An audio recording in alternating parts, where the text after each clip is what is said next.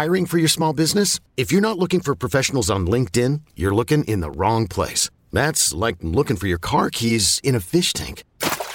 LinkedIn helps you hire professionals you can't find anywhere else, even those who aren't actively searching for a new job but might be open to the perfect role. In a given month, over 70% of LinkedIn users don't even visit other leading job sites. So start looking in the right place. With LinkedIn, you can hire professionals like a professional. Post your free job on linkedin.com/recommend today.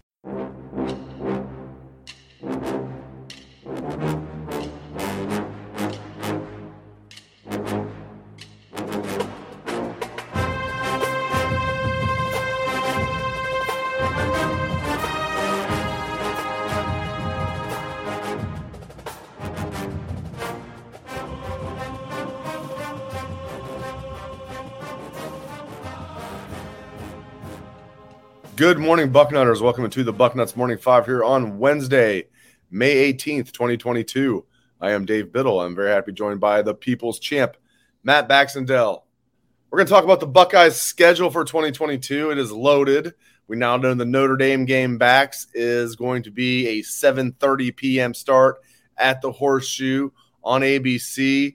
We know the game against that team up north is going to be a noon kick as usual. What I want to ask you, my friend, let's go in reverse order. We had someone on Twitter ask us, go in reverse order and give us from 12 to 1, the toughest opponents for Ohio State this year.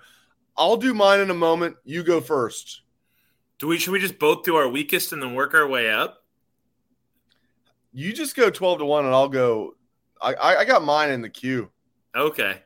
And I actually, as you know, to give the people, let them see behind the curtain a little bit, I sent you my list. But you go ahead. Ignore the man behind the curtain. There is no man behind the curtain. No, I think clearly the weakest team is got to be Arkansas State. They were 2-10 last year in the Sun Belt. That's about as bad as you can be in major college football, if you wouldn't even call that major at that point. So I think that's the weakest team on our schedule here. I think the number 2 weakest team would be the Toledo Rockets. And these are all back-to-back games, by the way. So that helps Ohio State get a little bit of fluff in between the big 2 games in the month of September. My number 3 weakest game, a.k.a. the 10th toughest, is going to be the Indiana Hoosiers in the Horseshoe late in the year. Yep. No respect for Tom Allen. I'm good with that. Not a lot of respect for Tom Allen. Honestly, the Hoosiers have been way better than they typically have historically been under him. But just where that falls on the schedule for me is if Indiana ever breaks their losing streak to Ohio State, it won't be in the Horseshoe. Just that simple. And it's been since I was 3 years old the last time they beat the Buckeyes. So I'm going to go with the stats and the history on that one. In my opinion, the next weakest game on the schedule is going to be Rutgers, also in the Horseshoe. Again, home field advantage against these. When was the last time we lost to a middling Big Ten team at home? I mean, really think about it. When is it the last time we lost to a Big Ten team at home, period? And then when you think about it. Good question. The teams we lose at home to are Michigan State going to win the Big Ten. Right? We lose at home to Penn State going to win the Big Ten, right? I almost said Illinois in 2008 or whatever. They went to the Rose Bowl. They went right. You can't even count that. Right. We don't lose at home to shitty Big Ten teams. Right. That's just the blunt truth. Right. So if we lose at home to a Big Ten team, it means they're good. So the last time we lost at home to a bad Big Ten team, and there's probably somebody who's going to correct me on this, but the last time we lost at home to a bad Big Ten team in my mind was 2004. Penn State, there was a bad Penn State team that beat Ohio State when Pryor fumbled. But that wasn't a bad Penn State team. They won the Big Ten that year. But that Ohio State team wasn't very good either. Excuse me? That was 2008, and that Penn State team went to the Rose Bowl. There you go. See, I'm trying to reach for things okay. 2004. What Purdue about the team that went to the Rose Bowl in 2007? Or no, Purdue 2004. What about 2008 Penn State? Rose Bowl. Life is good when those are your bad losses at home. Yeah, we have some stinkers out of conference. I would say losing at home to Miami on the road to Miami, so that didn't count. So, but Baldwin style. Losing to USC in 2009 at home. That was bad. That leads me to my next point. they have not beaten a good non-conference opponent at home in a long time. And like I've overlooked this. Like I was going back over this last night. Like, dude, it's been a long time. Like Notre Dame's coming to town like week 1. It's been a long time since Ohio State. They've had a bad string of losing to, and not even like necessarily like really great non-conference opponents, just like Oregon, decent, Virginia Oklahoma, Tech, Tech, right? A USC team that finished 8-5 with a true freshman quarterback. At least we beat Miami at home. That would have been bad. I mean, like if you look at the teams that we used to be dynamite at home, and it goes back to that Texas loss in 2005 at home. Ever since then, when we play these big like home and home series, the road games are the ones we do well in. Right outside of USC, it's typically been we feel good about the road games, and the home games are, So I have some concerns there, but we'll get to that here because we're totally off the wagon in terms of our order of games that we're worried about here. So where was I? I was at Rutgers was number 9, right? So Number 8 for me will be Northwestern. They stunk last year, so it means this year they'll probably win 8 games, and it's at Northwestern is the only reason I have them at 8. Flip side of that is that Northwestern can't keep doing the Pat Fitzgerald yo-yo forever. This may be the year that they stink consecutive games in a row. So I would go with the game on November 5th at Evanston, a.k.a. Ohio Stadium West, as my 8th toughest game. My 7th toughest game will be a home game against the Iowa Hawkeyes. Yes, I'm saying Iowa at home is in the bottom half of the schedule difficulty. Some people are going to disagree with that, and I understand that. But the reality is I will take that home game from Ohio State against Iowa. It bodes well for them because the next week they have to hit the road for Penn State. They won't be looking ahead to that with Iowa. They're going to be focused on that game. The 6th most difficult game in my book is late in the year at Maryland. This is a sneaky, scary game. It has trap written all over it. Admiral Akbar, it's a trap. That's what this game is. Because Taulia Tagovailoa actually is good at football if he's healthy. He actually has weapons at receiver. It's the week before we play the game. And you know that game is going to be, if there's any game we look forward ahead to, it's going to be that one. So Maryland's a bit of a trap. And if you remember, we almost lost to them a couple years ago. So if the defense doesn't improve in College Park, that's a scary one. The number 5 most difficult game to me right now would be at Michigan State. I think Sparty is a team that we have more talent than. But if you look at where it falls on the schedule, it is the week before that Iowa game. It's the week before Penn State game. It's coming off of the Rutgers game at home. And there's, by the way, another very difficult game the week before that Wisconsin game. So going to East Lansing, a little concerning to me. My number 4 game is going to be the Wisconsin Badgers at home at the end of September. I love where that falls in the schedule for OSU. It's 4th game of the year after 2 puff games and a very important opening game. But it's a home game in the shoe. It's not one of these games where it's going to be 14 degrees and raining and people are slipping everywhere, which is the classic Wisconsin upset conditions. I like Ohio State's chances there, but Wisconsin's probably my favorite to win the Big Ten West this year. So that's my number 4 game. My number 3 most difficult game for Ohio State is the kickoff game of the year against the Notre Dame Fighting Irish, against old friend Marcus Freeman. This is a Notre Dame team that has a ton of talent. They're extraordinarily talented in many respects. If you look at the way that they brought in their recruiting classes, it's a program that's out to prove something. You know those guys are going to want to win Freeman's first game, much less his first game at the home stadium, his alma mater. That's a big game. That game is going to define our season in a lot of ways because if Ohio State doesn't win that game, the wheels could fall off of what's a tough schedule. Number 2 most difficult game to me is going to be Happy Valley, October 29th. Assuredly a night whiteout game because it always is there. They always get the night whiteout game. And what do we get? Noon in the sunshine. So, yeah, that's clearly going to be the toughest game for Ohio State, except the toughest game will clearly be Michigan because we lost to those jerks last year. So I'm sorry. Everybody can be objective about what they think the toughest game is. None of these games are going to be tougher than Michigan because we lost to them last year. And there's nothing else that's going to be of anything more importance to me than beating them.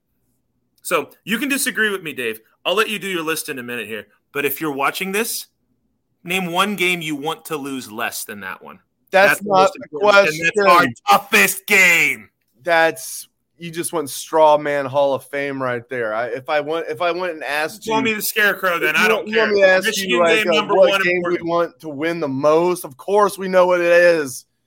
Quit moving the goalposts. And it's also the toughest because they actually believe. Now we're talking. Listen, just stay focused. Stay focused. Here are the 12 toughest games in reverse order for the Buckeyes this year: Arkansas State, Toledo, Rutgers, at Northwestern, Indiana, at Maryland.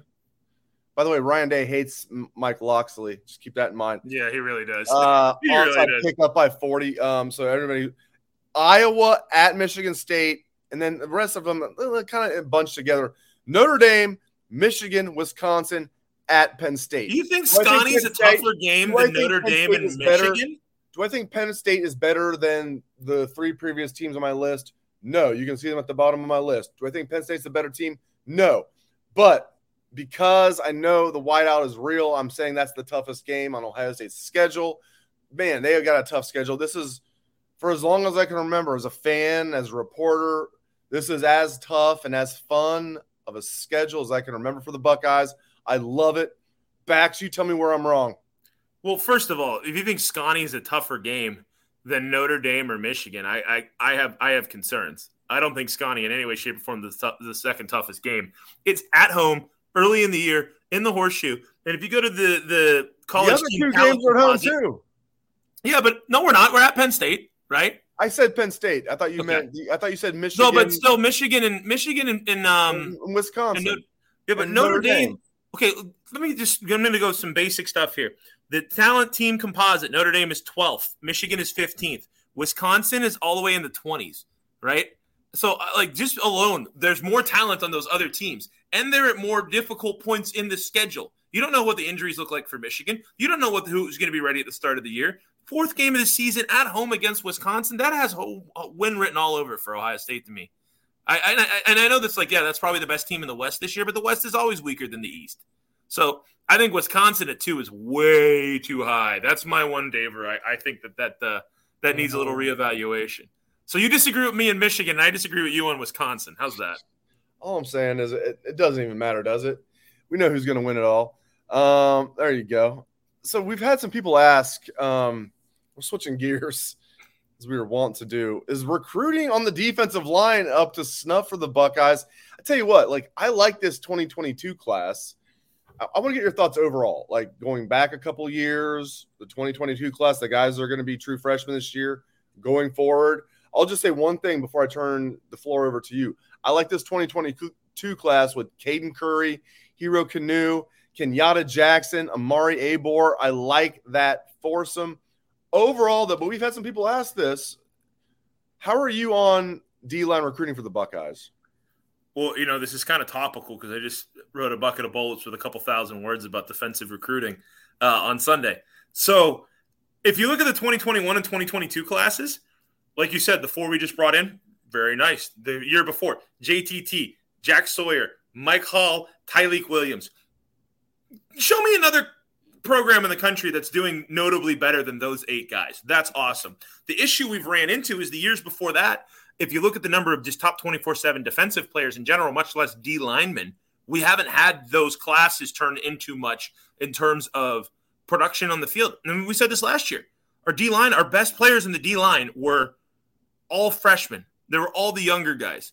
And I think we've reached sort of a point here with some of these older guys, like Zach Harrison going into his 5th year. Remember how big of a deal it was to keep him away from Michigan, right? Yeah. You keep the Ohio kid at home. The kid from – I can see his high school out my back door. That's how close this was for a lot of us. You can't lose the best kid in Ohio, the best kid in Columbus, right? Outside of that 1 year where he burst onto the scene, what have we had from him? Everybody was expecting, this star-level player, and we haven't gotten enough of that. We've got a guy that, I see mock drafts saying Zach Harrison's going to be a first-rounder this year. I'm like, did you get it a new motor? That's the thing. And I don't want to pick on just him. You've got all these other guys. You got a lot of these older upperclassmen that haven't done as much as we'd expected. And if you look at the last couple NFL drafts, it's borne out. Even guys that produced early on, like Haskell Garrett, look what happened. He didn't get drafted. You You had a guy like Tommy Togiai who came in and left before he had another year of eligibility left, and he was a fourth-round pick that I think the Browns got a steal on. But you got Javonte Jean-Baptiste, who, he's been okay at times, but he hasn't really been a game breaker. You got all these older guys. I mean, Teron Vincent, hello? Like, we finally started seeing something from him towards the end of the year last year, but that's another guy he's been here for a while, but what has he really done? All these younger guys are the ones that right now are the ones we're going to hang our hat on this year. And I would love for these seniors and these upperclassmen to prove me wrong. I hope Zach Harrison is listening to the times that we keep saying, looks like Tarzan, plays like Jane, right? I hope that's the case. But we've had a book on these guys at this point to see who they're going to be. And it's very rare when guys take a Curtis Grant kind of leap in their last year, right? What did John Cooper always say? If they're going to bite as a pup, right? And we've seen a lot of these guys biting as pups already. So the last 2 years, yeah, those are great. I want to see that this year. We don't have any of those guys in the class yet for the class of 2023. I know it's early. People who were around for 20 years on Bucknuts are giggling about us worrying about a recruiting class in May. But we have to keep funneling in these guys on the D-line. That's how Alabama, that's how Georgia, that's how LSU, that's how these Southern schools are bombing out these D linemen. And that's what Ohio State did do for most of the Urban Meyer years, is recruit consistently elite on the D-line. So we need another year to follow up on last year's class, to follow up in the 2021 class, to fill that gap that we're currently seeing from the 18 and 19 and 20 classes that didn't pan out the way we wanted them to, right? And 18 was okay. 18 was a solid last one for Urban. But, end of the day, you need more consistent production from your D-line and your recruiting, and we haven't had enough of that. So, yeah, let's see it this year. That's the big question. I believe in Jim Knowles and all that, but we need to see the rubber meet the road. And we also have to see all the whispers about Larry Johnson getting old, whether or not that's going to impact recruiting. It has to eventually, you'd think. But the last two classes, we've been lucky it hasn't. All right, last thing, my friend. So obviously having a outstanding quarterback in a recruiting class helps. Really helps when they are outgoing and they are like a recruiting coordinator kind of in their own right. We've seen it time and time again. Going back to Justin Zwick's a great example way back in the 2002 class, even though Troy Smith ended up being the better quarterback in that class. Justin Zwick. Justin Zwick helped recruit those guys. We've seen it time and time again. He was the glue in that class. In this 2024 class, I mean, he's got an outgoing personality. He's helping recruit already. We had somebody ask about this. How much can this help? How much will this help? Bax, your thoughts on how much a guy like Dylan Raiola can help make the 2024 class perhaps the number one class in the nation? There is nothing more valuable in a recruiting class than an early commit from an elite quarterback. That simple. All these kids go to college, and the number one reason that they're all doing this, of the elite players that everybody's chasing, is to play in the league. We all know that. But everybody knows they have 3 years, so they got to work until they're there. So what do they want to do while they're there? They want to get better, sure. They all want to get to the league, right? Lots of schools complain about getting kids to the league. You know what they want to do in the interim? They want to win. They want to win football games. They want to be part of an elite class that helps make them better, that they can win football games with. The number one indicator of whether or not you're going to win football games, aside from being at one of about 10 to 15 schools that's going to be consistently good if they recruit well enough, is a quarterback, right? So if you're coming to a college campus and you have a guy who is a year and a half before he can sign, is recruiting for you already, all those guys are going to follow him. And like you said, the Justin Zwick effect is still to this day the best example of that. Ohio, as a state, finally had a 5-star quarterback in 2002. And for those of you who don't remember, gather around the table here. We're going to tell you about the class of 2002, right? Which was headlined by greats such as Bobby Carpenter, A.J. Hawk. You had Nick Mangold in that class. You had Maurice Clarett, Maurice the Beast. Holmes. Oh, my God. Antonio was that class. What a class that was. Oh, my gosh. Oh, man. That was the number 2 class in the country at the time. That was one underrated by one spot. Let's just go there. Texas and Vince Young got him by one spot, but whatever. Vince Young. Whatever. Anyways. Hey, listen, when we get the number 2 class in the country, it works out. Some of my favorite classes, 2002, 2013, 2017. Yep. Everybody can go back. And then 2021. Or excuse me, 2021. All 4 of those finished number 2 in the country. All of them, 4 of my favorite classes. Mm-hmm. And honestly, you get that quarterback early, like the Zwick example, and everybody rallies around that guy, and he's the one who can help. Because here's the thing: the coaches can recruit, the coaches can promise stuff. Game knows game, ball knows ball. And in today's social media environment, these guys are all talking. So if Rayola's outgoing, right? Imagine the Brew Crew if Terrell Pryor had committed like 3 months before everybody else, not 3 months after everybody else, what the impact in recruiting would have been, right? That's what we're looking at here with a guy in Raiola. That's what the reality here is that everybody's like, he's the talisman, right? To use a British soccer term, he's the talisman of the class. Everybody wants to follow him. Everybody is awed by this, and it's attracting a light that attracts bugs left and right. And by bugs, I mean high 4-star and 5-star recruits. Kids want to play with elite players. They want to win while they're on college, and they all think they're only going to be there 3 years. So you might as well win while you're there. So, yeah, Raiola is invaluable. He is absolutely invaluable. And if Ohio State can do something and win a national championship before he gets here, that'll only help us even more. But that, to me, is the number one most valuable thing you can have in a recruiting class is an elite quarterback committed way early. Great stuff from Matt Baxendale. You can catch his column every Sunday. It is The Bucket. He's the people's champ.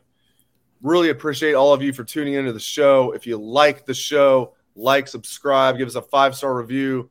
All that stuff really helps. Really appreciate you guys. Thanks again to Bax. Thanks again to all of our listeners and viewers. Hope everyone has a great day.